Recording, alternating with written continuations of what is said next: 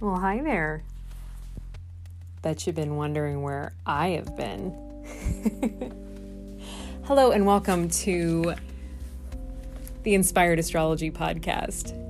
This is Lauren K. Hickman, smiling and laughing because I'm a little rusty. How's that sound? I have a lot to catch you up on, let me tell you. Since last we talked, I got my car back 5 weeks after it had been crashed and stolen and egged and batted by 14-year-olds here in Milwaukee. I have joined a class action lawsuit. I have moved into a new home. I went back to Des Moines and saw more clients than I've ever seen it was amazing. It was amazing. And also a couple little emotional meltdowns and breakdowns in between all of those things happening. So here I am. I'm back. I took a moon report break because I needed it. I'm sure that you understand, but I'm back and it's the new moon in Scorpio. So that's what we're going to be talking about today, wherever you are. So I'm coming at you live from my new basement. I'm hearing the furnace behind me. I hope that is not too fuzzy, or maybe you need white noise. Maybe my podcast is your ASMR session for you to find your calm, to check in, or just to hear me giggle and talk to myself in a new space, surrounded by my books and belongings. Man, I don't even know where to start. I back in the Libra new moon, probably the last time you heard from me, I had a podcast guest, Travis Abels, beautiful, beautiful human being. And he was like, hey, you and Tree should help and come and do this thing. I'm like, what thing? The Artist's Way. The Artist's Way is a 12-week recovery program for artists who are floundering in their own self-pity, madness, fears, habits, all of the things, patterns, negativity, self-doubt, self-sabotage, the crazy makers and monsters that make life very difficult or distracting, or our own inner chaos, and wounded child. So that seemed really appropriate to start out with a Libra new moon. And I've never done the Artist's Way with a group. I've done morning pages in the past. And if you are a client of mine, it may be something that I have recommended for your neuroses, because your brain does not lie to you at 6 or 7 or 8 a.m. whenever you get up and you just start scribbling. And if this is something you're interested in, the short of it, it's pretty simple. You get a book that you don't show anybody else, and you write in it. You write in it whatever comes to your mind, even if it's, oh my gosh, I don't want to write anymore. Why do I have to write anymore on this page? So that you can get through 3 pages of your nonsense, out the way, out the door, out the brain, first thing in the morning. It's a good practice. I highly recommend. 10/10 recommend. But what's been happening with this is just weeks and weeks of doing this morning practice of these pages, and doing these tasks that are amazing and fun, but also pretty painful. I've come across a lot of wounded child stuff inside of me, which has not been great to feel. I need to have more fun in my life. So if you know how to have fun, you should tell me what you do for fun. Text or DM me or email me and give me some thoughts on how you create fun in your life, especially in the middle of a pandemic. I don't like board games typically. I kind of miss roller skating. Didn't do a lot of that. A lot of the time I just stare out the window, right? And I was thinking a lot about my child self and how you could stick me in a room full of toys and crayons and paper and like building blocks and all the things, And I probably would just sit there and stare at the wall because that was more interesting to me for some reason. Or perhaps it's that reality feels very difficult at times because it's very, very physical, very material. Wish I had more earth in my chart. If you are an earthy person, damn it, keep going, keep building, build that dream, do that thing. Oi, oi. Dragon's here. He's doing well. Just wanted to check in. He rolled in shit yesterday, and we just went for a walk in our new neighborhood. I miss being really close to the lake, and we had all these dope river trails back on the east side of Milwaukee. Bayview has its benefits. Owning a house is wonderful. Being a part of that process of building something together, of renovating, of sanding and priming and staining and painting and rolling and arms hurting and back hurting and just getting up and doing it day after day, which was most of my October. I ended up just like laying on the floor for a day, and then I flew back to Des Moines. Also a recommendation on that because I don't like driving that 6 hours. So you might see me flying back more often if I can make that work. Anyhow, what was I talking about? The artist way. Anyway, and dragon rolling in poop, which is a very Scorpio season thing to do. My dog is a Sagittarius. He's a Scorpio rising, sun in the second house. Certainly has some security and abandonment issues, just like me and my inner child. So I was talking about my inner kid and all this Mars-Pluto energy that I am currently experiencing in my life, because this season highlights my second house that is a stacked Scorpio stellium. So basically I'm having to confront a lot of old versions of self, dealing with my resources, my money, my relationships, what I value, all that good stuff, right? Really fun to get honest with yourself. So I kind of had a meltdown the other night, and I ended up attacking my basement in a good way, which meant unpacking boxes and rewatching Maniac for like the 5th time. If you've not seen that show on Netflix, it's so good. I just love when directors do something really out there, creating sort of a parallel dimension or reality that has fun things like little robots that pick up dog poo and talking koalas that play chess with you in parks in New York City. I digress. Thanks for letting me play with you. So I've been unpacking boxes, and most of my boxes are not filled with tchotchkes, but they are filled with notebooks. So many notebooks, dozens and dozens of notebooks. I have always been a writer, and that means that there are a lot of things that I carry with me, because there's some attachment to these old versions of self that are carried in these sacred novels of nonsense. And Marie Kondo would be pissed at me because, I'm always like, and one day I'll go back and like write a book. And I have yet to do that. That's why I'm doing the artist's way. Can you tell this is all correlated? And I went through my notebooks, and I found the former versions of myself we're exhibiting the same issues that I'm having today with my current version of self. And that messed me up a little bit. Trust me, all of this is going to loop around back to the new moon in Scorpio energy, but I just wanted to name that. I think some people may get the idea that I might have my shit together a little bit better than other people, which is not true. I am still processing a lot of my shame, trauma, patterns, weaknesses, blind spots, shadows. All appropriate for Scorpio season stuff. Am I right?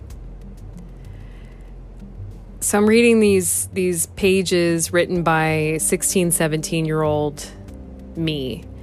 And she's writing rather openly about drug use and love of cannabis and numbing with opioids and other fun things that I don't care to talk about openly. But I was trying to coat very deep pain. And I've done ancestral work with a person named Rana Prince, and I met her when I was 17. She does mediumship, and I may have mentioned her in the past. Maybe I should invite her on here at some point. But we did some work around my early use of drugs and alcohol, and how a lot of that was stuff that I was bringing through from previous DNA generations of my family history. That being said, there were many patterns that were being exhibited back then about this lack of structure, feeling undisciplined, feeling like an outsider. Hello, Uranus conjunct the IC in Capricorn. It's Uranus and Sag, but yeah, it's like right down there. So it's a lot. It was a lot to process. This feeling of being an outsider, of not having good time management, of like not knowing what to do for work or what to do with myself. And I've always done a lot better when I was in school or within communities of some capacity where people could see me and hold me accountable and I could hold them accountable. And I realized just how frustrating and awful this pandemic, soon to be an endemic, has been on me. Because my whole life has radically changed. The move to Milwaukee has its benefits and its problems. Like, I miss working at Kin. I miss seeing your faces on a regular basis, even if they were behind masks. I miss playing with crystals every day and doing my thing. I felt like I was really a part of something finally. And maybe there was a bit of self-sabotage removing myself from that. Or maybe it was me trying to remove myself from painful situations in my life that were part of my patterns. But it hurt. It hurt after, having 11 years of sobriety, having done as much meditation practice and as much work as I've done on myself, classes, metaphysics, studies, just ripping myself apart, just like anyone with a lot of Scorpio in their makeup.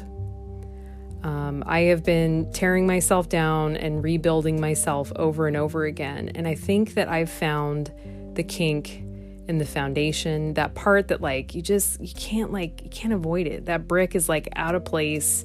I have to go back in and dig it out. And it hurts. I'll be honest with you. But I'm taking action. And I would say to anyone experiencing something similar, if you are resonating with any of this, then you are right on time. You are right on time for Scorpio season. Take action. I think those are the words for this month. Considering that this is, the last new moon before eclipse season begins. The eclipse falls on, let me look through my notes here. Sorry, brain. I want to say the 19th, but I want to make sure I'm right about it. Yep, Taurus eclipse is happening, people. So this new moon falls on tomorrow, because I'm recording this close to midnight, on the space between the 3rd and the 4th. This is the problem, people, with time structures, is that we have to say silly things like, oh, it's the midnight of the 3rd, but is that the 4th? Is that 0 at the 4, or is it 100 at the 3rd? Okay, I'm obviously goofy as hell right now. So this new moon is happening here in Central Standard Time about 4 p.m. on Thursday, November 4th. The new moon in Scorpio. And the sun is absolutely 1,000% directly opposite of Uranus, as is the moon, because we all know that new moons are when the sun and the moon are chilling together. Not opposite, but right on top of each other. So this is that seed planting time where we get deep, check into the soil of self. And now I will read to you what I wrote this evening about the new moon in Scorpio. It is time. Avoidance is futile. There are no more corners to turn. You've worn out all the distractions, every excuse is threadbare, and your idle hands are now shaking. You turn to your reflection in the mirror, your hair is longer, your skin crepes a bit more than before, and the pores on your hands are more prominent. It is time. Whatever it is, and you know what it is, your body knows what it is. The path has been paved. The players are in position, and there are two options here. You can run and deal with it later on as it falls back around, back into your plate, or you can face the music, as they say.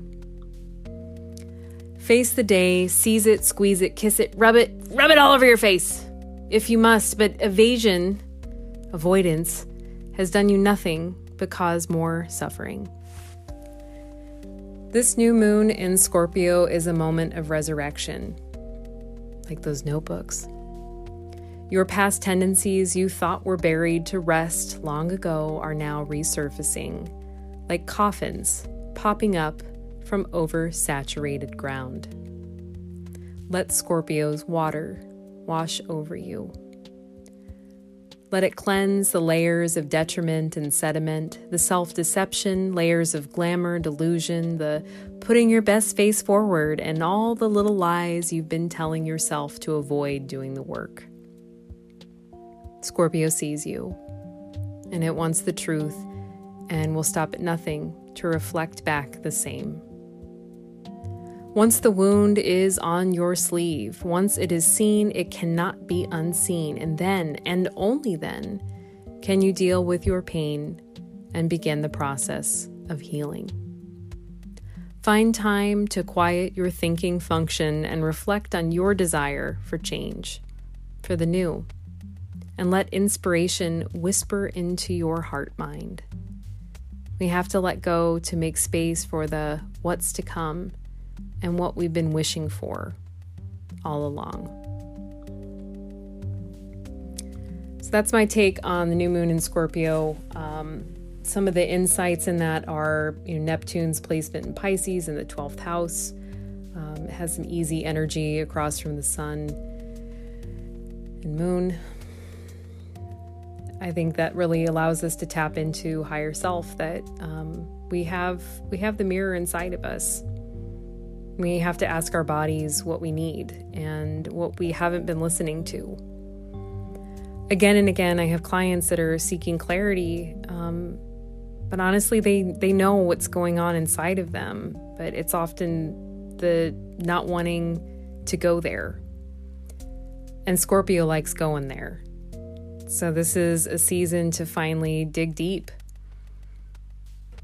I talk so much about the compost heap of Scorpio season. This is the place where we let everything die. We pile up the leaves, all of the stems and roots and leftovers from the crop and the harvest.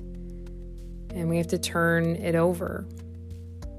And it transforms. It changes. It becomes something new. It becomes fresh soil, new ground to plant new seeds. And this is the time. This is the time to commit to yourself, to being honest and truthful and genuine with yourself.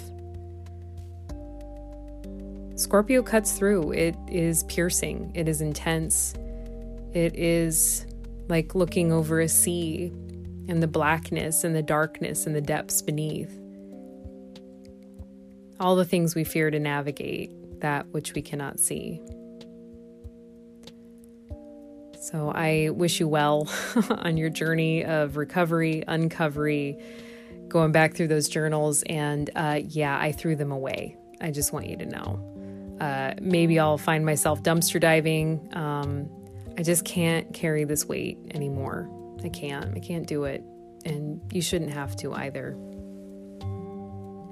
So let's shift gears, shall we? I am stoked to bring on Haley Niichel onto the show. She's had me on her podcast, the Breath of Rebellion podcast. And Haley is an enigma. I don't even know how to describe her. You know, you can say like, oh, she's a yoga teacher.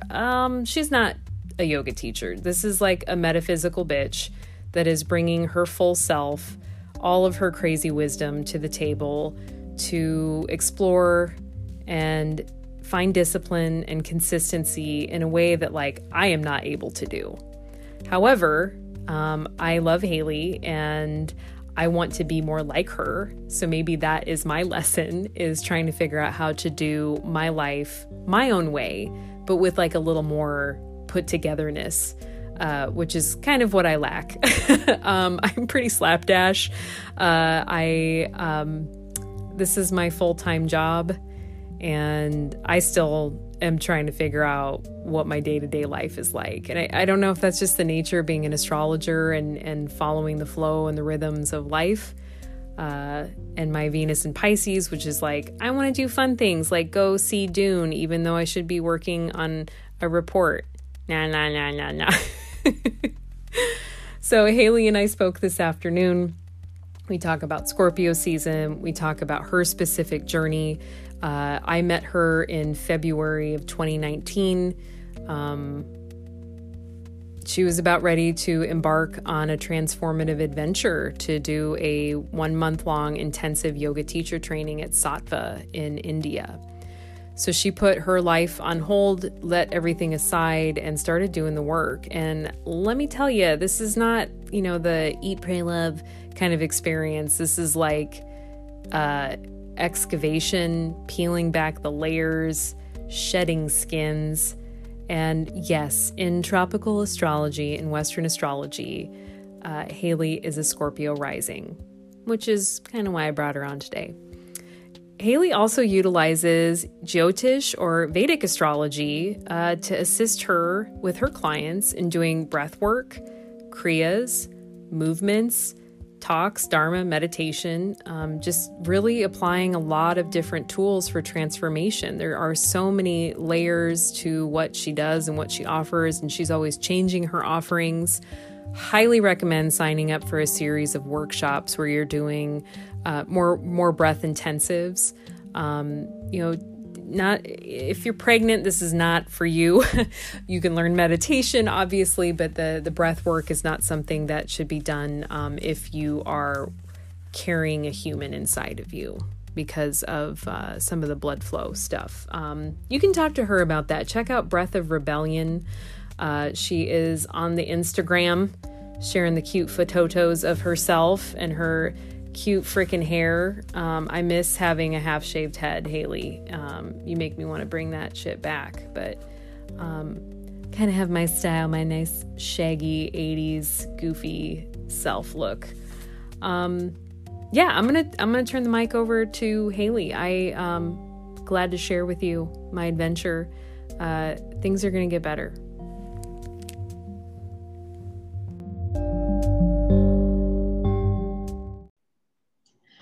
Well, I am really stoked to have you join me on this blessed day in Scorpio season. Haley, I am so excited to have you on. I'd love for you to introduce yourself and tell me about what you do. So I'm Haley, obviously. So who am I? Such a question, right? Like it's like the existential question. I'm a lot of things. I am a mother to a 13-year-old. I am a yoga, meditation, and breathwork teacher. I am like fiercely dedicated to self-development and growth. I am creative. I am expansive, and I am so happy to be here with you today. I think that's great. I mean, I think of when we kind of focus in on like, what am I? I am. Mm-hmm. And then in Mm-hmm. Sanskrit, we have that so hum, Mm-hmm. I am that. And in the meditation that we just kind of circuited, it's this idea that we're connected with everything and that we're so expansive. And I know that you've really dedicated yourself to transformation work through pranayama practices, which is the controlled aspect of working with spiritual life force energy, and specifically through breath work. Yeah. And I know we kind of speak different astrological languages because I obviously work with Western tropical astrology. And you've dedicated a good deal of this year to integrating Vedic astrology into your personal practice. And for those listeners out there, Vedic astrology is old AF, and as is Western astrology. I mean, we're going back 2,500 years. And just like world faith systems, right, that there is a truth at the center and at the core of every truth, every wisdom teaching in the world. And so this is not an episode about Vedic is better than Western astrology or evolutionary is better than Vedic, because I obviously pull from a lot of traditions myself because it is impossible to be complete in one unit. That's why we study astrology or the human genome, or what is that one called? The generator, human design. Human design. Right. Which is not something that I know that much about. I'm more interested in the 7-ray makeup and astrology and kind of the esoteric perceptual field that Jung studied. But Haley, you are, I met you on my very first astrology pop-up with Kin on Groundhog Day, which is, kind of it's a sacred, we're kind of passing one of those markers in the year, Halloween being one of those 8th markers in between the equinox and the solstice. And Imbolc is the same thing, that it's a marker between the solstice and the equinox in the winter months. And I remember you had not yet gone to India. You were still working at your corporate job. You asked me, should I go do this yoga teacher training? And I said, you need to be out there teaching and following your path and doing the esoteric health stuff with your tropical Virgo sun in the 10th house, and then your Scorpio rising. And I thought that you'd be a perfect guest for Scorpio season, considering transformation and talking about the compost heap and putting our shit into the compost so that it can turn over, transform, and allow for new space for new seeds and new gardens of self to grow. So I'd love to just kind of like hand it over to you to share your story, if that's something that feels meaningful to you. And maybe we can get into some of the Vedic astrology stuff if you wanted to share that, being that inspired astrology podcast. Yeah, it's all very synchronous, our meeting, almost 3 years ago, coming up on 3 years ago. So we met in January, February 2019, Groundhog's Day. So about 6 or 7 months prior was when things kind of started to really shift for me energetically. In June of 2018, I left a partner that I had been living with for a few years, and sort of, had what I thought was sort of like a midlife crisis. I was just like, what am I doing with my life? Like, every relationship I had failed, not necessarily failed, but wasn't working out. I was desperate for love. I was always desperate for connection. I was binge drinking. I was using drugs regularly. Even though I was a mother, I was like spending all my time partying when I didn't have my child. And I kind of had like a come to Jesus moment where it was like, is this really how I'm going to spend the rest of my life? Like, short-term relationship after short-term relationship, party after party, like what is going on? So, the year prior, I'd been a long time yogi. I'd been practicing yoga for almost, I think, 9 years at this point. So I'd practiced yoga for a really long time, but it really had never done anything for my drug use or my mindfulness aspect or my consciousness, but it did make me very curious about spirituality and the mind-body connection, because I started to feel how intentional movement with breath would inherently make me feel better mentally. and emotionally, but it was kind of temporary, right? It's sort of like, yeah, asana tends to be sort of like a mood maker. Just like, oh yeah, I'm in a good mood now, but it doesn't stay. So I had a series of like symptoms, like hair falling out, acne, constipation, couldn't sleep, very anxious. And so through all these symptoms, I came to an integrative medicine practitioner who helped me heal some major gut imbalance. And I started to realize how my gut and the foods I was eating was actually affecting the thoughts I was having. And so that was sort of the kickoff to getting more curious about the mind body connection. I started really diving into eating cleaner food, healthier food, organic. And through that process, I got introduced to a life coach. I started working with this woman in Colorado. She helped me sort of repair yeast overgrowth, candida overgrowth. And somehow I came into connection with this woman named Shannon, who was a life coach. And I was like, oh, life coach. Like, at first I was kind of like, I didn't even know what a life coach was. I was like, it sounds kind of hokey, like, like a life coach, like you're going to coach me on how to live my life.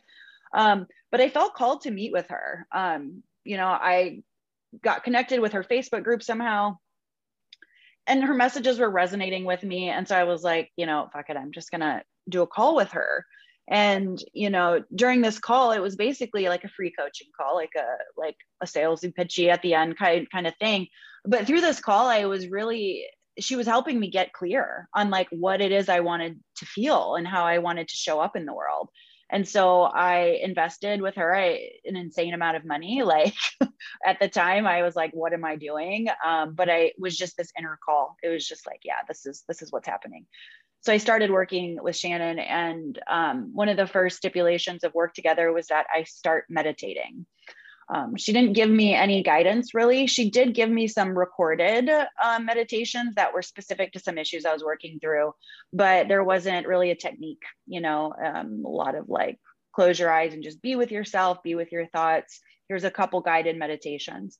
And so within like a couple months, I was getting pretty curious about my, what I now consider alcoholism. I was like, man, like, what is it about myself that I can't sit with on the weekends? Like, why do I feel this urge to just escape constantly? My thing had been for many years was like drug, sex, and rock and roll. Like, I like to go to shows, I like to get fucked up, and I like to,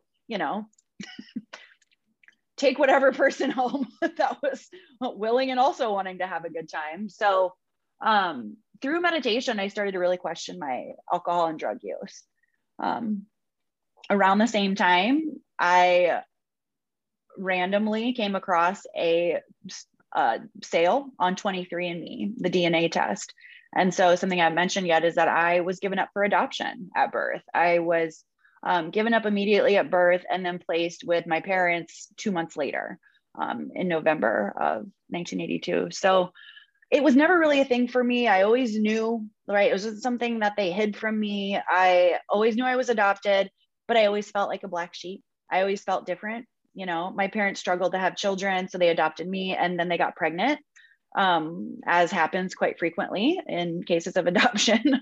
So I have a younger sister who is, biologically my parents' child, and we're very different. And I am very different from my family. And so there was always this disconnect. They're great people, great parents, very stable. But I always just felt different. I felt more like I wanted to be more creative. I wanted to dance. I didn't want to do the traditional conventional shit of like sports and school and what have you. So anyway, the sale comes about 23andMe, and I wasn't even thinking adoption. I was honestly thinking like, what if I have the cancer gene? You know what I mean? Like, what if I have something like really wrong with me? So I ordered the kit and actually spit into that tube while I was doing cocaine, and was like thinking like, oh, I wonder if it's going to show up in the DNA test. But that's kind of where I was at that time. Like, starting to get curious about my drug use, but not actually doing anything about it, doing the test. Well, I get the test results back. There is a potential match for a cousin. So I sat on that for, a month or so. And then one day I got a wild hair and just was like, fuck it, I'm just going to email her. And so I sent the email, and within maybe 20 minutes, I got a Facebook message, and it was from her. And she was like, hey, I got your email. I just wanted to see physically what you looked like. And yeah, I think I might know, who your biological dad is, because you look similar to my dad's side of the family, and he has a brother who gave a child up for adoption. So this all happened so fast. Like, I sent the email, she DM'd me, and then later that night, she's like calling me to say, I know who your dad is. He still knows who your mom is. They both live in Sioux City, and he wants to talk to you. And I was just like, what? Like, holy shit. So over the next few months, I started to make contact with them. I had a conversation with John the next day. My biological mother, Linda, it took a little bit longer for her. He reached out to her to let her know that him and I had connected, and she wasn't open right away to that. She needed time. So I'm really thankful for learning or being experimental with meditation, because I think had I not been, that would have kind of crushed me, like not this immediate sort of like, oh yes, I want to talk to her. And so Linda called me a couple months later, and we started to connect. And so at the same time, I was starting to lessen my drug use, starting to lessen my drinking, meditating more, spending more time alone.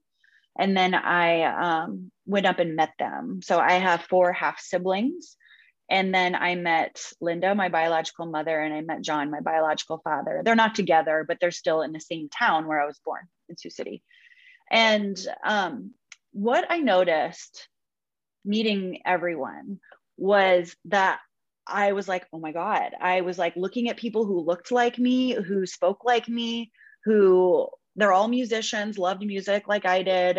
They were all very magnetic. There was like this charisma about them. Like I wanted to get to know them, and not because they were interesting, like just really interesting. And so was Linda. But the common thread was alcohol. Like there was a lot of alcohol use. And so I started to just become aware that this may go beyond just me, right? Like this is like a generational thing. Lots of mental health issues in the family and drinking. And fuck, I mean, I look exactly like my biological mom. So it's like looking at a mirror sometimes.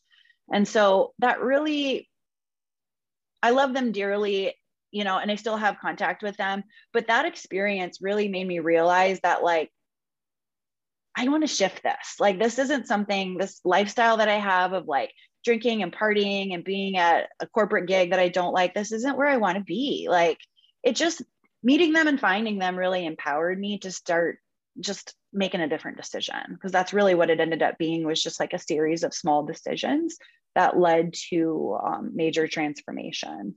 So by the end of 2018, it was like December 28th, I was just like, fuck it, I'm just not going to drink during January. I'm not going to drink or do drugs. I'm going to quit smoking, because I was a smoker as well. And through this time, I had also been talking to my life coach about, like, I wanted to do something big. I kind of wanted to go to India. I wanted to deepen my yoga practice, not necessarily to be a yoga teacher, but really more for the experience. And so I was grappling with, like, do I, take a leave of absence from work? Like, how am I going to do this? So I quit drinking, quit drugging. And then I think it was like January 9th, I had a Reiki session with Denny Kelly, who is an elderly gentleman in town. He, for me, has some of the most healing energy I've ever been in presence of. And he, we did some EFT, some tapping, and some Reiki. And I walked out of there being like, why am I trying to figure out how to leave my job temporarily when I know I don't want to be there at all? Like, it just wasn't fulfilling for me. I was spending 40 hours a week around people that were frustrated from their careers, like feeling locked into them. And it just was like clear to me. I was like, I'm not scared anymore to like do this, because obviously I'm a single parent, and there had been a lot of feelings of limitation with what I could actually do. Like, could I actually leave my job? Could I actually make money doing something else? Because I was good at my job. I'm I have strong Mercury in my chart, very intellectual, analyzing. I was an underwriter. I was good at it. I made a lot of money. And so dealing with what people are going to think of me. So the meditation was integral to all of this transformation. So, I mean, it really just kind of set off a series. I mean, in January, I decided I was going to quit. In May, I traveled to India in May, stayed there May and June, came back, moved Shiloh, my daughter, up to my parents' house for a year, and really just spent more time on myself, like doing the work, doing all the practices I had learned in India, the pranayama, the kriya. It was a much deeper yoga training than what we tend to get here in the United States. Really incorporating all the limbs, a much more integrated approach, not just about asana. In India, like in my yoga school, it was like, my first impression was like, nobody's flexible. We're all the flexible yogis at, because I'm really not that naturally flexible either. But no, it was more about the power of the mind and learning how to refine and control the mind, harness life force energy, all of that. So that's kind of just like what's been leading me to here now, is these like super deep, intense, dynamic practices of working with Kundalini, the energy of infinite potential, and committing to a daily spiritual practice, to meditation. And that's what led to sharing it, because it was really never, I kind of thought I was going to be like a holistic life coach. I was like, oh, I'll come back and I'll help people the way I was helped. And I actually am doing that now, just in a different way. So the practices are really transformative. And that's what's really kind of propelled my growth and gotten to me where I am now, where I'm a certified life and spiritual coach. I did my 200-hour, my 300-hour. I did the intensive Vedic astrology training with Anand. And now I'm kind of in the point where I am just sharing and serving and showing up that way. So that's a lot of words. It's a long story. I think it was pretty succinct. You had a recognition, the awareness that there was some patterns. Why can't I sit with myself? Was there a specific incident that triggered all of that? And I know that you had some astrology transits hitting right around that time. That's usually the wake up call. And yes.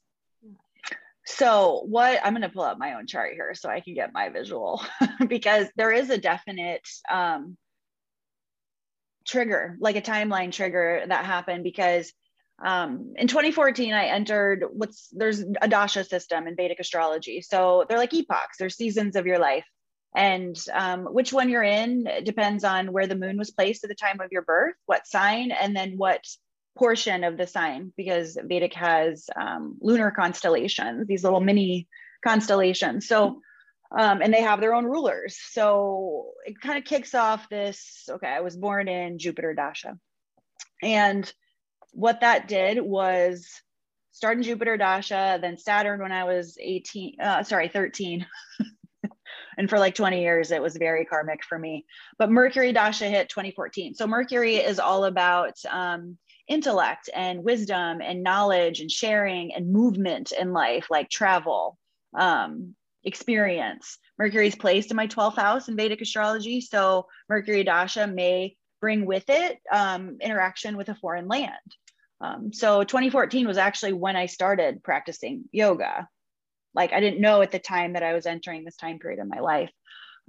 So like 2018, I think 2017 was my Jupiter return. So 2017 was an interesting year, because I was starting to realize that the relationship I was in wasn't it. It's tough to find words, because it's like, he's a great guy, right? But we weren't on the same frequency. We weren't on the same wavelength of what we wanted in relationship, how we wanted our interactions to go, what we wanted communication to look like. And so I think Jupiter kind of brought about a more like a maturing, like a healing time for me to really realize that I wasn't a needy person. I just had needs, right? That this other person in this relationship, that our values weren't aligned, right? And then my nodal return hit, I believe, in 2019. And so really shifting into a new life purpose, like a cycle kind of culminating and life purpose shifting. And so if you really get into looking at my chart, the node, my north node in Vedic is placed in Gemini in the ninth house, the guru house, all about teaching. So the depositor is Mercury. Mercury at the time of my nodal return was in Pisces, which is in the sixth house, my sixth house of service. So life purpose really shifting into how I'm serving, like how I'm showing up in a service oriented way. So it was just really beautiful how it kind of unfolded. And I didn't even know it at the time. I only know this now because I've studied it, right? And so I've looked at my chart. But what it shows is that like through meditating and through, this like sort of internal check on my patterns, I was aligning to what energies wanted to flow through me without even knowing, right? Without consciously knowing that these are the placements, this is the epoch. It's not really about that. It's more about like, how can you attune to what nature wants to flow through you, right? Like, I knew at the end of 2018 that I wanted to help people because I had started helping myself, and I knew how good that felt and how I was seeing shifts, I mean, 2019, I even did no sex, no dating. I really like got rid of it all. Alcohol, drugs, cigarettes. I even gave up caffeine until I got to India. And then they make caffeine a little too readily available. So, lots of coffee drinkers over there. But it was really beautiful, beautiful time. With the nodal return creates shifts and like movement. So, I went to India. I spent a week in Sedona by myself. I moved up to my parents' house. And then I moved back to Des Moines a year later. So there's a lot of movement. Really fascinating side bit, this nodal return. Shiloh, my child, is in Rahu Dasha, which is the north node. So my movement is also deeply embedded in her chart, right? Like, so she's experiencing this movement of schools and locations, and there's a little bit of mom guilt that comes with that, but I'm at a very grounded place now. But it's just beautiful how you just listen to the whisper from love, and it just kind of you're just supported, you keep aligning. But even when I got back from India, I didn't really know what I was going to do. When I moved up to my parents, I was like, I don't know my next step. And then, because when I was over there, they had the first Vedic astrology training going on. So there was the 200 hour, and then there was the Jyotish crew. And I was like, what is Jyotish? What is Vedic astrology? Like, I didn't even know what it was. So when I got back, I reached out to a gentleman, Amit, who was in that training. And I was like, I want you to read my chart. And he pulled my chart, and, you had told me this in, January or February of 2019, like, you're a teacher, like, you're like meant to share. And, I finally believed it. I think, I can be quite impatient, and I've always found it a little bit challenging to teach others, but it was like the subject matter, right? Like when I was in high school, my mom wanted me to tutor my sister in math because I was good and she was great in math. And it was so frustrating. I was like, I don't know how to teach you what I know. I just know how to do it, but it really wasn't that I wasn't a teacher. It was that it was the subject matter of what like wanted to flow through me. So he was like, yeah, you need to be sharing this. You need to be leaning in. Like, you're really built for this. So, yeah, Jupiter on my ascendant, 12th house Saturn, Rahu moon conjunction in the 9th house. There's a lot of teaching indications in both charts. So, that's why I'm here. I'm here to share. I know. I'm just like, I'm so moved by, of course, you always will hear me say that astrology is reflective, not causal. Mm-hmm. So it's easy to say, like, I'm in a Saturn dasha. I'm having a Saturn square Saturn. I'm having all kinds of Saturn shit happening in my life right now. But that's not to say like, F you Saturn. It's to say like, how can I work with this energy of karma, of past lives, of fears, of authority issues, of learning how to build discipline. And it's an invitation. It's an invitation, right? Like Saturn and Mars and the North Node get a bad rap sometimes. Like, oh, they're so malefic and they bring so much pain. And it's like, no, that's all perception, right? Like they offer an invitation for you to expand. Right. Um, And sometimes not paying attention to those timings, you know, because I think that a lot of my clients or followers believe that I'm like constantly looking at charts and like what, you know, what's moving, what movements are happening. And I find that if I lean into that crutch, then the magic disappears, you know, mm-hmm. and that's really about just letting go and trusting. And this last trip I was in Des Moines, I didn't realize my timing was so in alignment, but the sun was right over my Pluto in Scorpio at 1 degree Scorpio, which is like such a healing and transformative moment. It's about resource and community and values and building that kind of stuff. You know, and the other day Mars crossed over my Pluto. And so I was like super intense and like having all this like neck and power and like, I just, you know, and I think that I needed that information. I looked at my chart because I felt irritated. Mm-hmm. And instead of just letting that like run away and being a screaming bitch, like I was like, okay, well, I better find a way to channel this energy or I'm in trouble. So Mm-hmm. that was about cleaning and composting and throwing stuff away and going through old notebooks and kind of like the review, but also the action and not just sitting and stewing. And I'm not, I didn't mean to circle back around to my experience, but I did want to illuminate how transits and the understanding of them can be assistive, but they're not defining. No, they're not defining. And many like Vedic astrology, it kind of gets a not a great rap because in India it is primarily used for predictive type things like when should I get married and who should I get married to. But that's why I love the training with the non, because he's like, that's kind of bullshit. Like, that's not what the science is about. The science is about really unearthing what you're here to do, who you're here to be. Like, how do you lean into these transits, into these times? Because Saturn transits are intense, but they're also a really beautiful time to be deeply internal and reflective and contemplative and spend more time in meditation. And but yeah, I mean, I'm sure you know too, and you know, you read people's charts like, when am I going to get married? It's like, well, let's focus on why you're concerned with when you're going to get married. You know, let's focus on why that is such a major player for you, versus when is it actually going to happen. But yeah, I mean, it is nice when I like to check where the moon is in the morning. I don't really pay a whole lot of attention to transits otherwise, unless I'm having like a super challenging day or a super like, you know, exciting day, because I like to sort of mark trends. That's what astrology is too, is like pattern recognition. It takes good, strong Mercury to be able to see, like, and I can see it now, even though they're only reading charts for, you know, what, like nine months now. Even just in the people I see, like, oh, this is common. I see this in lots of people, or even in body types, like, or, you know, there's this the place that I have it, and I recognize it myself and everyone else that was born in 82 in Vedic astrology had Jupiter in Libra. And it's kind of this tendency to give with the expectation of get. I give to get, right? Like the Jupiter Venus combination.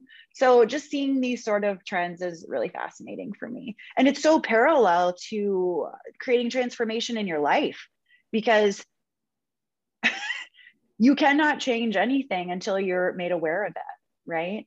And when you start becoming more aware and seeing like, oh, like I'm living my life on a program, like I'm doing the same thing every day. And because I'm doing the same thing every day, I end up doing the same thing every day. And it just like feeds upon itself. It's why change and transformation can be so challenging for people, because you have to move outside of the pattern, you know, and the pattern is comfortable and the pattern is known. So yeah, beautiful.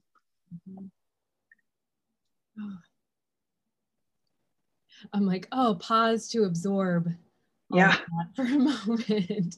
And I think you have such a good mind for astrology. And I think that you doing an intensive and immediately jumping in and applying that, where I spent most of my life avoiding learning astrology because I recognized how hard it was. I have Venus in Pisces as my chart ruler, and I want people to take care of me. I want to stare out the window. I want to just do whatever I want to do, you know, but it's astrology. As soon as Uranus transited my natal Mercury, it was on. Like I knew that there was no beating around the bush anymore, because astrology is a language I've spoken since childhood, but the charts didn't really illuminate themselves to me until the last decade. You know, I just didn't want to look at them. They look like spirographs, and that's part of the glamour, I think, in our culture, is like, ooh, all these symbols. Like, I meet people who are covered in astrological glyphs and don't study astrology. They don't even know which one is which one. And there's nothing wrong with that inherently. Like, you can just like things and think they're pretty. But I mean, I remember thinking like, oh, I'll get my chart tattooed on me, and then I can like always know myself. And it's like, there's really no point to that. Like, everything is changing. I'm evolving. This is and astrology itself is an evolving science, right? Because it's trend based and patterns change because human psyches are evolving. So like what a Pisces rising looks like now, it's a little bit different maybe than it was 200 years ago, because we're constantly evolving. And that's what's beautiful about the science. And it's why I chose to study Vedic astrology. It wasn't that I wanted to learn astrology. I wanted to deepen my understanding of myself, because when I look at someone's chart now, I'm able to prescribe them specific kriyas and breath work that really helps stabilize and balance out whatever energies are presenting for them. It's just another tool, that's all. And I think about too, it's like, did I start reading charts too fast? I'm like, oh no, because I spent like 6 hours a day on calls for 6 weeks. I mean, it wasn't intensive. I was fortunate enough to be able to have kind of like taken time off from teaching during that time. And the only reason I was doing it is because I was a little bit burnt out. I had worked really hard the preceding 2 months, but I needed that time off to like be involved in the live calls, not watch replays, because everything builds on the call before it. And then spend those time in between calls. Because of course, India time, my calls were at like 6 a.m. and then at fucking 8:30 p.m. So I would just study during the day. And it really gave me, it gave me a leg up. It gave me a lot of support, and I loved it. And I kind of knew, I was like, yeah, I'm supposed to be doing this. Like, it's coming easier to me because it is a complicated science. You do have to have a stronger intellect to notice these trends and remember everything, because you have signs and planets and houses and epochs and nakshatras and all of the things. So I love it. I think it's great, but it is not really by primary offering, just like it's really not yours either. You use it as a tool of support, right, to help people facilitate change. So when I do mentorships with people, I always start with a Vedic astrology reading, always, because it really helps. It helps me as, a guide, right, to share wisdom, practices, and help them get through challenges in a way that makes sense to them. And then, of course, there's the technological aspect of like, okay, what pieces of the technology do I know that are going to actually really help? And I did a whole series, where we did kriyas for each planet, breath work for each planet. So you can start like feeling that experience within you, because the planets all exist within you, right? I mean, they're all tied to an energy center. The whole idea of like, I am the universe, everything is inside, getting this close, intimate connection with them, the cosmos. It's beautiful. So I know that, you have some offerings coming up, and you're in the middle of like a meditation intensive teaching. And, I am not just Haley's friend, I am also a student, and, I think that it's more than that. I mean, I really feel like you're a colleague, and I'm able to recommend my clients to connect with you because of the impact that breath work has had for me. And I did have a question. The word Kriya came up in, I'm actually in the middle of doing the Artist's Way, which is a 12-week artistic recovery program that is a bit dated because it was written like in the late 80s and early 90s. But it's very helpful. But she actually used the word Kriya as like a spiritual crisis or a surrender was the way that she described it. And I wanted to actively ask you if you felt like that was an appropriate translation. Yeah, I mean, yes. I mean, the word Kriya, I mean, in any Sanskrit word has multi-layer of definitions, right? Meanings. And it's all sort of an interpretation. But I'd like to explain Kriya in the terms of like, this sort of like trilogy of existence of like karma, Kriya, and Dharma. Because Kriya not only is a technique, it's an action in general. So my interpretation of Kriya, because we have karma, which is not so much like, if I'm a good person, good things will happen. If I'm a bad person, bad things will happen. It's not an if this, then that. It's more of just an action that keeps us bound, that keeps us from growing. Because I think, I used to see those memes. It's like, oh, but you've changed. Like, I'm supposed to. That's what humans are supposed to do. Like souls, minds, bodies, like just keep growing, right? Keep moving along this like evolutionary pathway. So karma is something that prevents that growth, right? It just keeps us limited and bound. So, the binge drinking and drugging and my cocaine use was definitely very karmic. It was just keeping me from experiencing the full depth of who I really am. Whereas Dharma on the opposite end is this like spontaneous right living. It's living in alignment. You don't like have purpose or like have Dharma. You live purposefully. You live dharmically, which is like responding to the need of the moment, right? It's not the idea of that like, oh, I'm meant to be a yoga teacher. In 2 or 3 years from now, how I'm showing up in this world might be completely different, just depending on what's flowing through, right? So this more like effortless flow, right? Like a flow state. So Kriya is the action that takes us from one to the other. It's like something, the shift in between. It's like true definition in Sanskrit means like evolutionary action. So we practice Kriya, the technique, the Kundalini like tantric technique, so we can infuse our lives off the mat, off the cushion with more Kriya, with more evolutionary action. So Kriya in terms of like, the technique that I teach is awesome, first of all, but it's built with, they're basically techniques that involve like all different aspects of yoga. So like movement, asana, mudras, hand positions, positions with the tongue, the eyes, breath work, pranayamas, mantra, different types of meditation.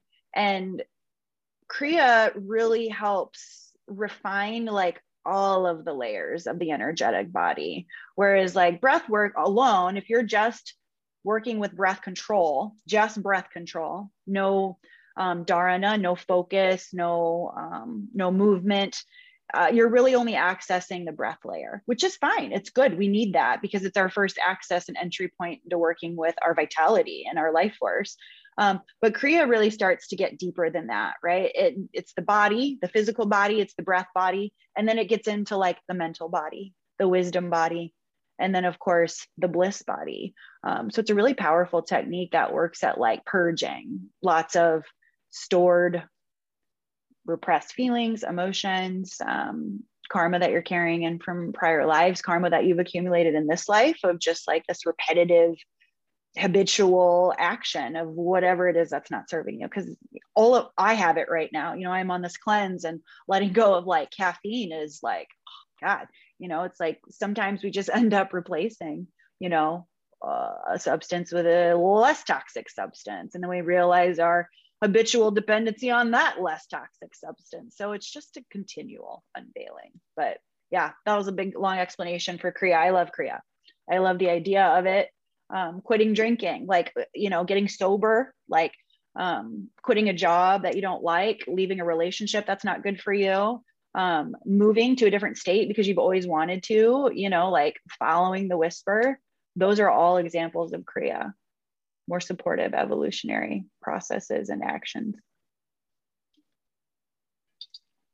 I think it's really important in Scorpio season to remind people that change is stinky, and I know that's kind of a simplistic way of putting it, but I think when I lived at the retreat center up in Vermont, I remember people coming in to do this like month-long meditation. And I'd already been there for 2 months and sort of prepping myself to sit for 12 hours a day for 30 days in a row in silence. And people came in thinking like they were going to have this great peaceful experience and that like it was going to transform them and that life is so peaceful and they'll be taken care of. And folks were showing their neuroses out the gate. You know, because when we show up into our practice, into our seated meditation practice or our Kriya practice, we're bringing ourselves to the table. And as you said, that there is a purging to get out of the patterns, we have to take direct action to get from one place to the other. I think of that as the paramitas in Buddhism. You know, it's like you have to get across, like you have to do the work to get from one place to the next, to meet our Dharma, to find flow. But it is not cute. I love the spiritual materialism I see in our culture during this Neptune and Pisces period, where it's like, if you buy the athleisure wear and if you buy the crystals and set up your altar and make your home look like an Instagram graph, then you'll be happy. And that is not at all the case, you know. No. And I recognize the work of like Marie Kondo and that like tidying up your life and letting things go. But with that process comes like the shit of it, the tears, the grief, the crying, the letting go of the old self, being lost, not knowing who this replacement version of self is going to be, that ego clings to ego, thinking that soul is not going to take up enough room, you know. And so I really appreciate you sharing kind of like the ugliness of this. And I mean, you're, you know, you are aware that I am a former drug addict and am still in recovery every day, you know, even after 11 years of being off of substances, that it's a process.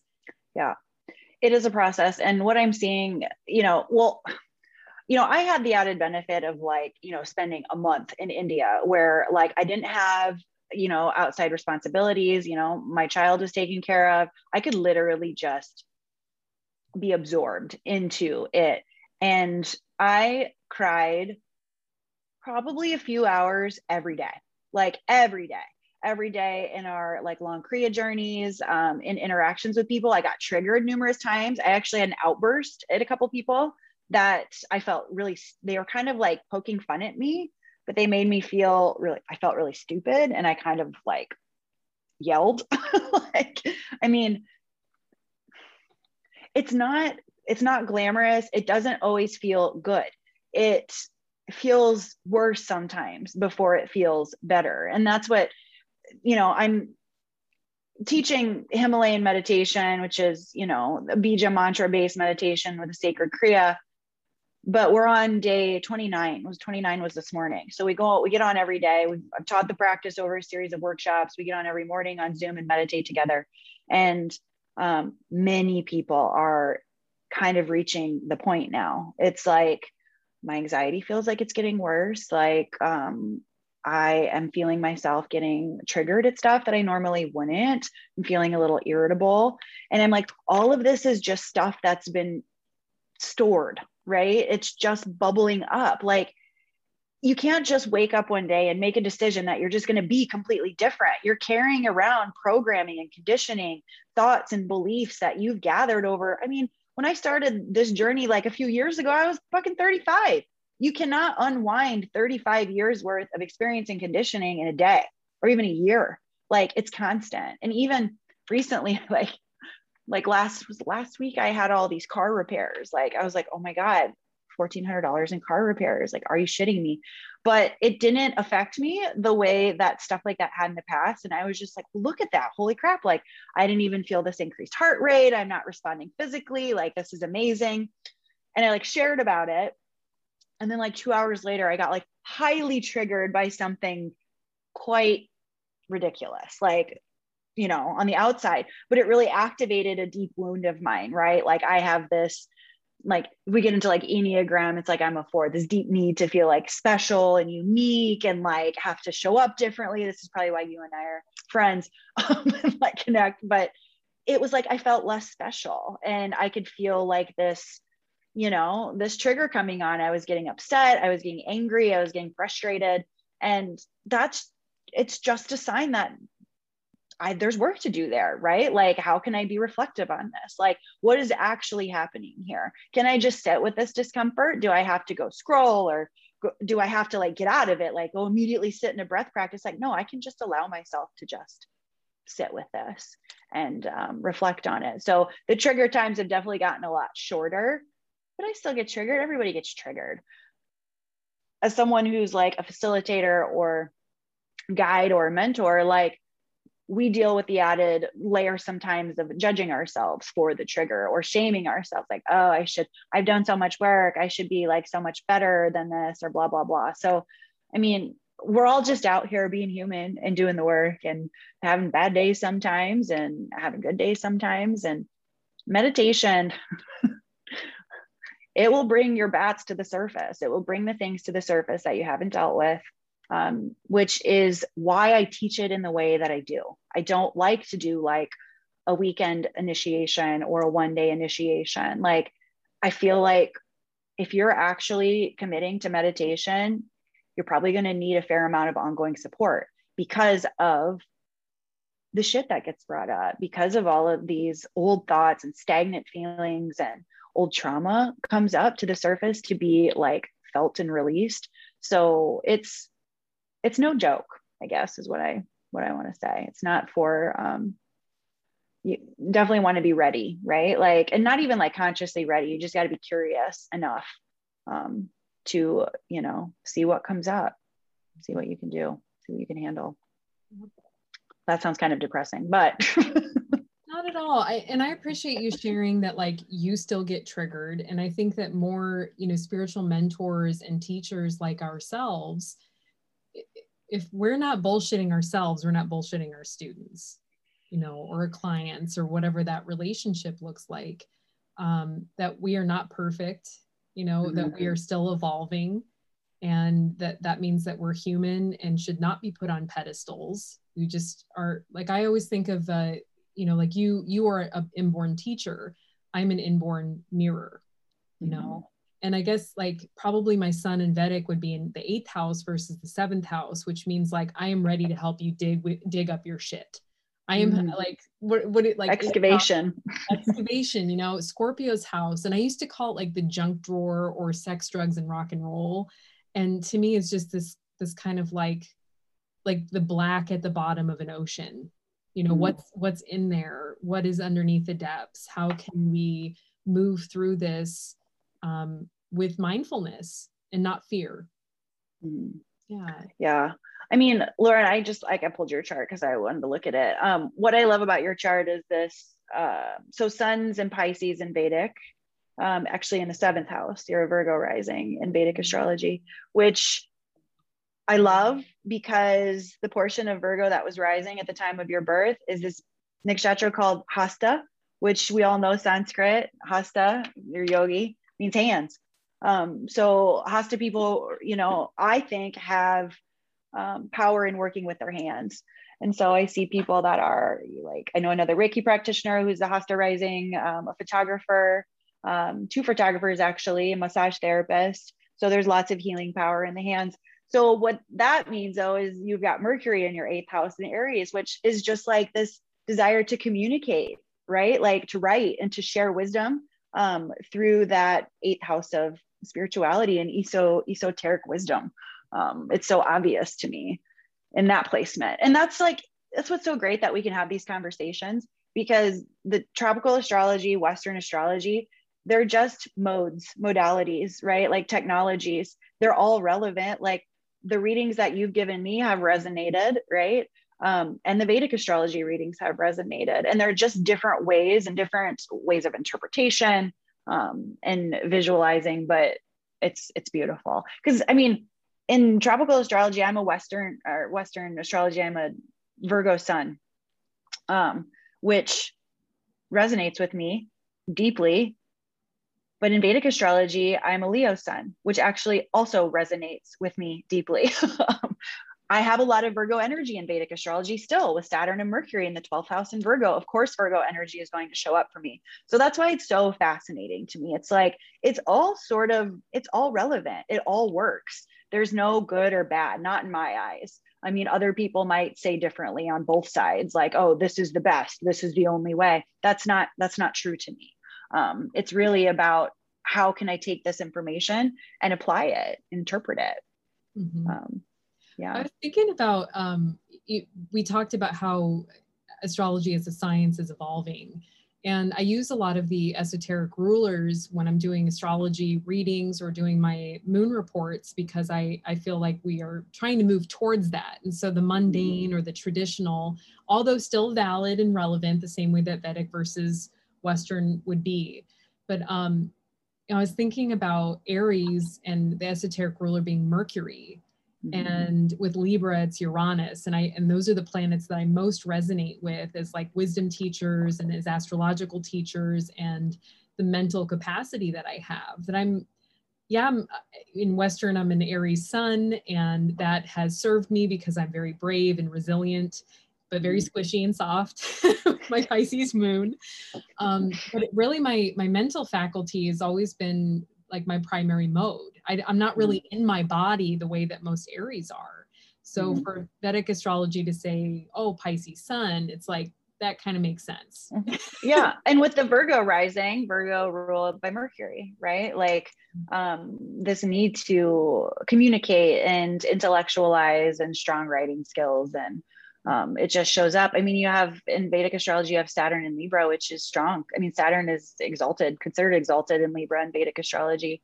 And it's a more subtler version of Saturn. It's not so like, so obvious and painful, right? It's a little bit more on the down low, but it's a great teacher. Like strong Saturn placements, great teachers, right? In any house, really, because that energy just shows up. An Aquarius moon, Aquarius and Venus, Venus and moon in Aquarius. My weirdo. Yeah, you're a weirdo. Weirdo. So I see, like, when you talk about your tropical chart and I look at your Vedic chart, I see you in both, right? They're just different ways of looking at it.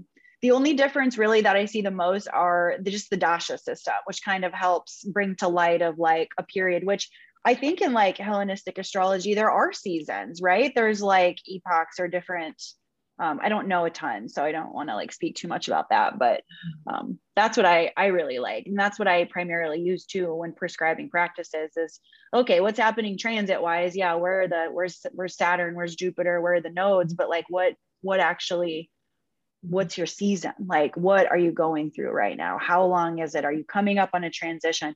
Because those transition points where we switch from one planet to another as the main dasha, those can be challenging for people because a whole new energy starts to get introduced. And if you're not aware, it can feel, ungrounding and overwhelming, depending on, which planet you're moving into and how it's placed in your chart. Because not only do we have the epoch, right? We have the season, but how it expresses is how it's placed in your chart. Like, is it well placed? Is it, what house is it in? What themes are going to come up? So they're very closely tied. But it's cool to see trends. It's cool to look at charts of people that, closely, or famous people, and kind of start to see the patterns of what cosmic events sort of triggered their expansion or their growth. I mean, the other day, this sounds weird. I haven't even told anybody I did this yet, but I pulled Bitcoin's inception chart on Vedic astrology because I was like, oh, I've been seeing this like Bitcoin, and I don't know, I dabble in crypto just because I'm like fascinated by it, but I was like, oh, let's kind of look. And I mean, Bitcoin is a Cancer rising in Vedic astrology. So we think like Cancer ruled by the moon, and this like changeable nature of the moon, always changing signs, every 2.5 days. What else was that? Ninth house moon. That's a strong moon placement, like ninth house moon. I don't know. I just got fascinated because I was like, oh, what if I could somehow see something? Who knows? We don't know until we try, right? Look at these patterns. And that's what we did in the training, was pull charts of, who do we pull? Like Adolf Hitler, Mahatma Gandhi, Marilyn Monroe, Oprah Winfrey, Donald Trump. Donald Trump was born on an eclipse, just in case anybody's wondering about that. John McEnroe, like just kind of these Barack Obama, these like celebrities or like really well-known people. So we could look at their chart and see like time-wise, like how does this show up for them?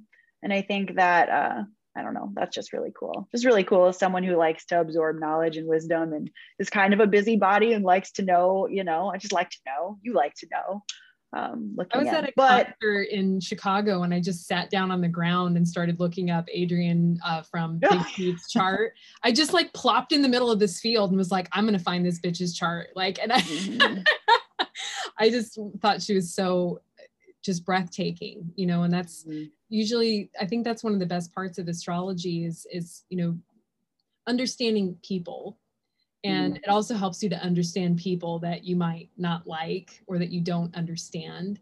You know, that's why my mom got into it, was that she was going to like kill her kids. You know, we made her crazy.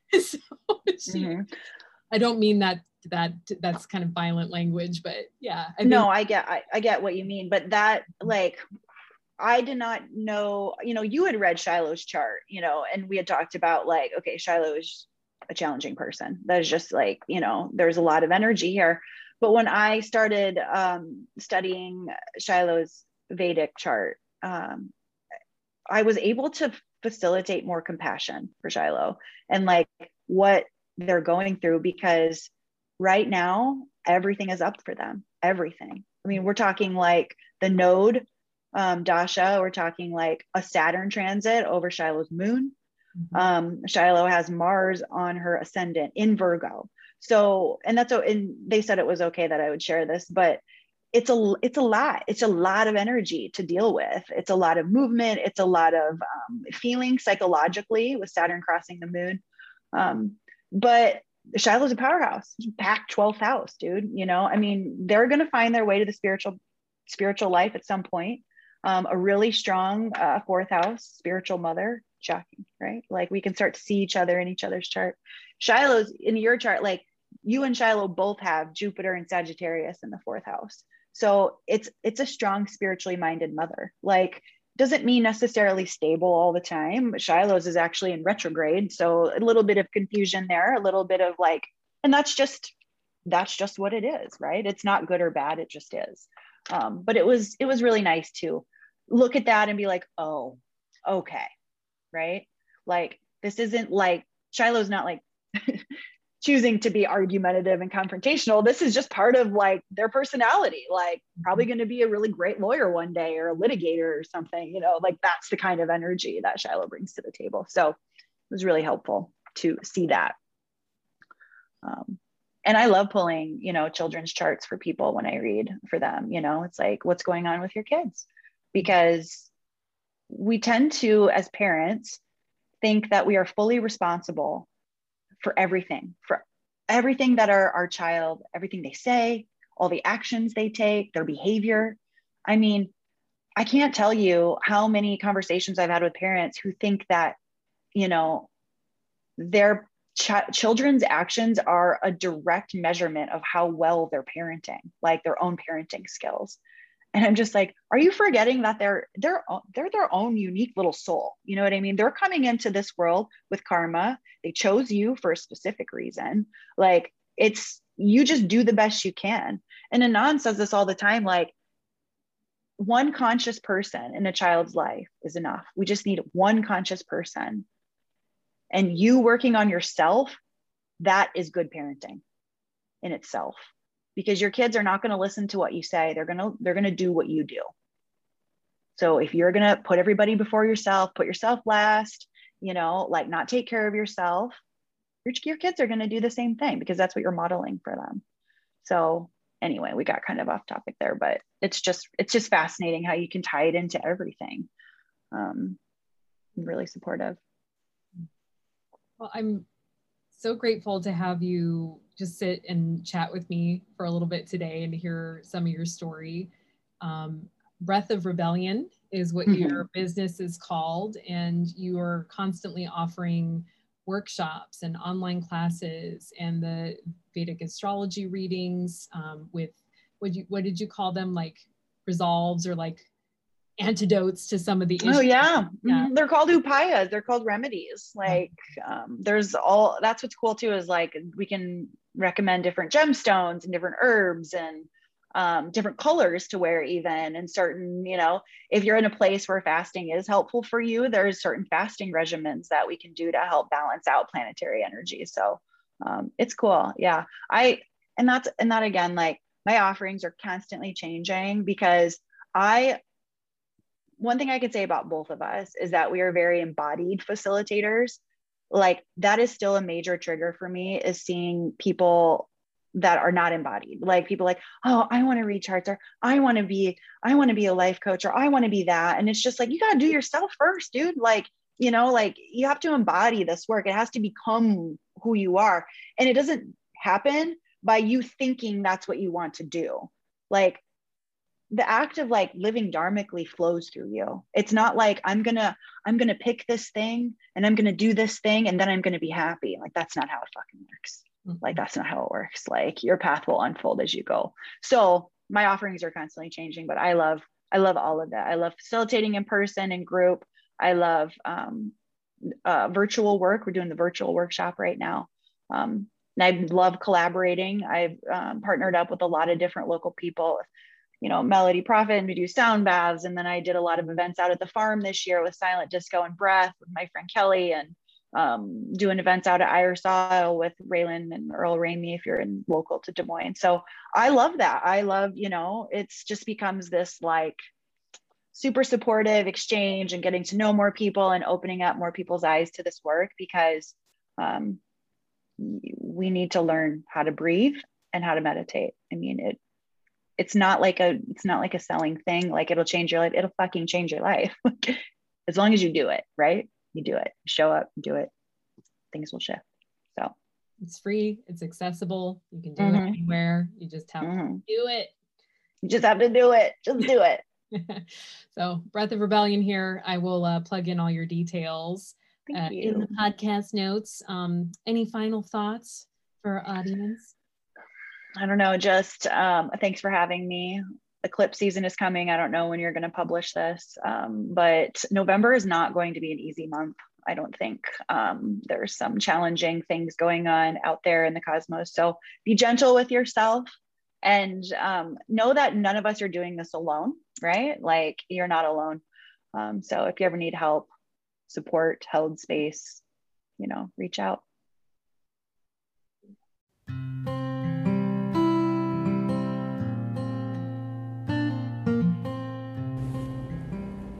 All right. Yeah, that was Haley, Niichel, and I talking on November 3rd, 2021 at 1:30 p.m. if you're very curious about that. Yeah, we had a good time talking. I always love my conversations with Haley, and we all need friends, and Haley, if you're listening, I really, really honor you and the work that you put in for yourself and for your clients. Like, you're just always striving to do more and to process more and to keep evolving and changing.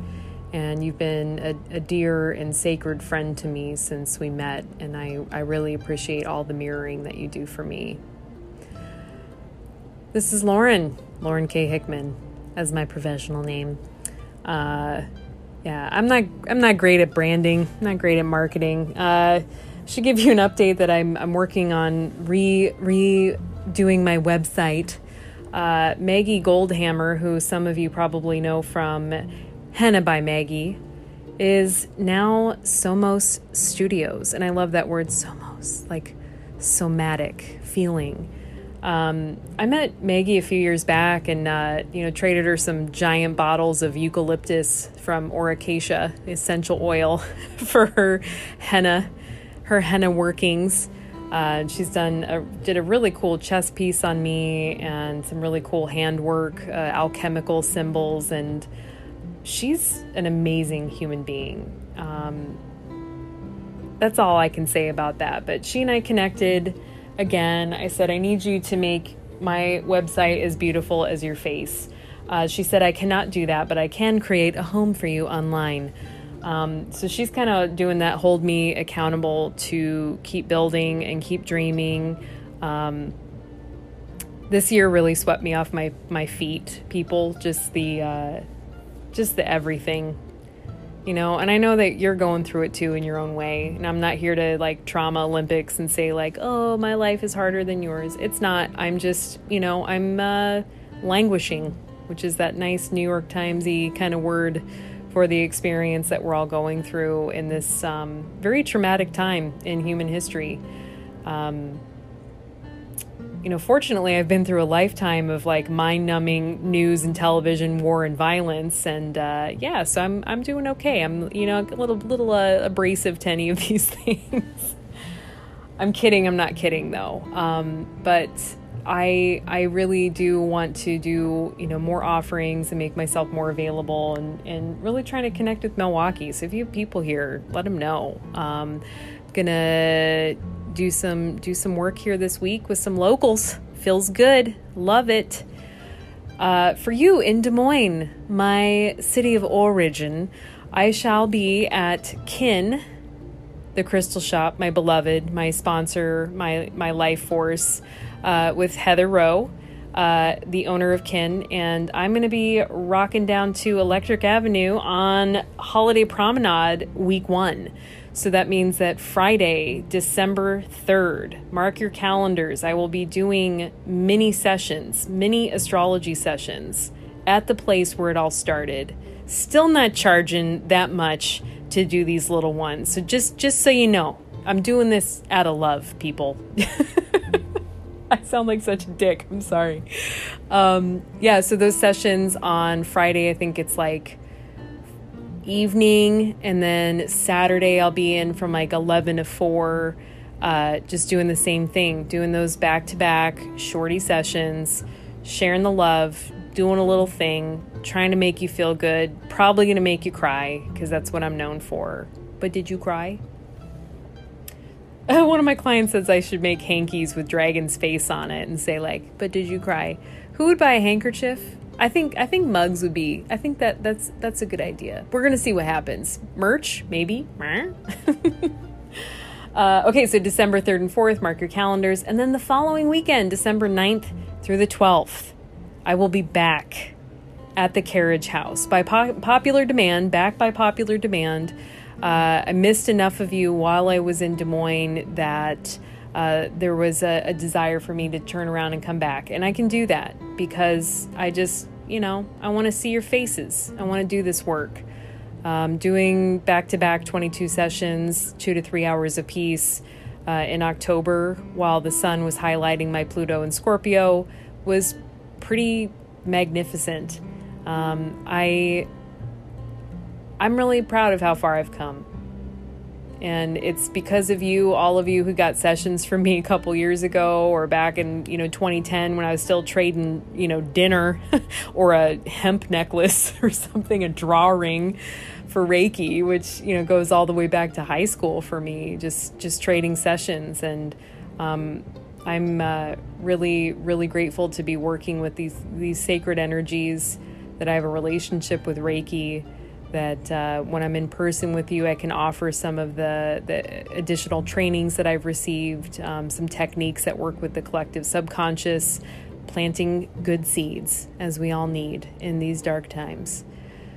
So here's me signing off. You know where to find me.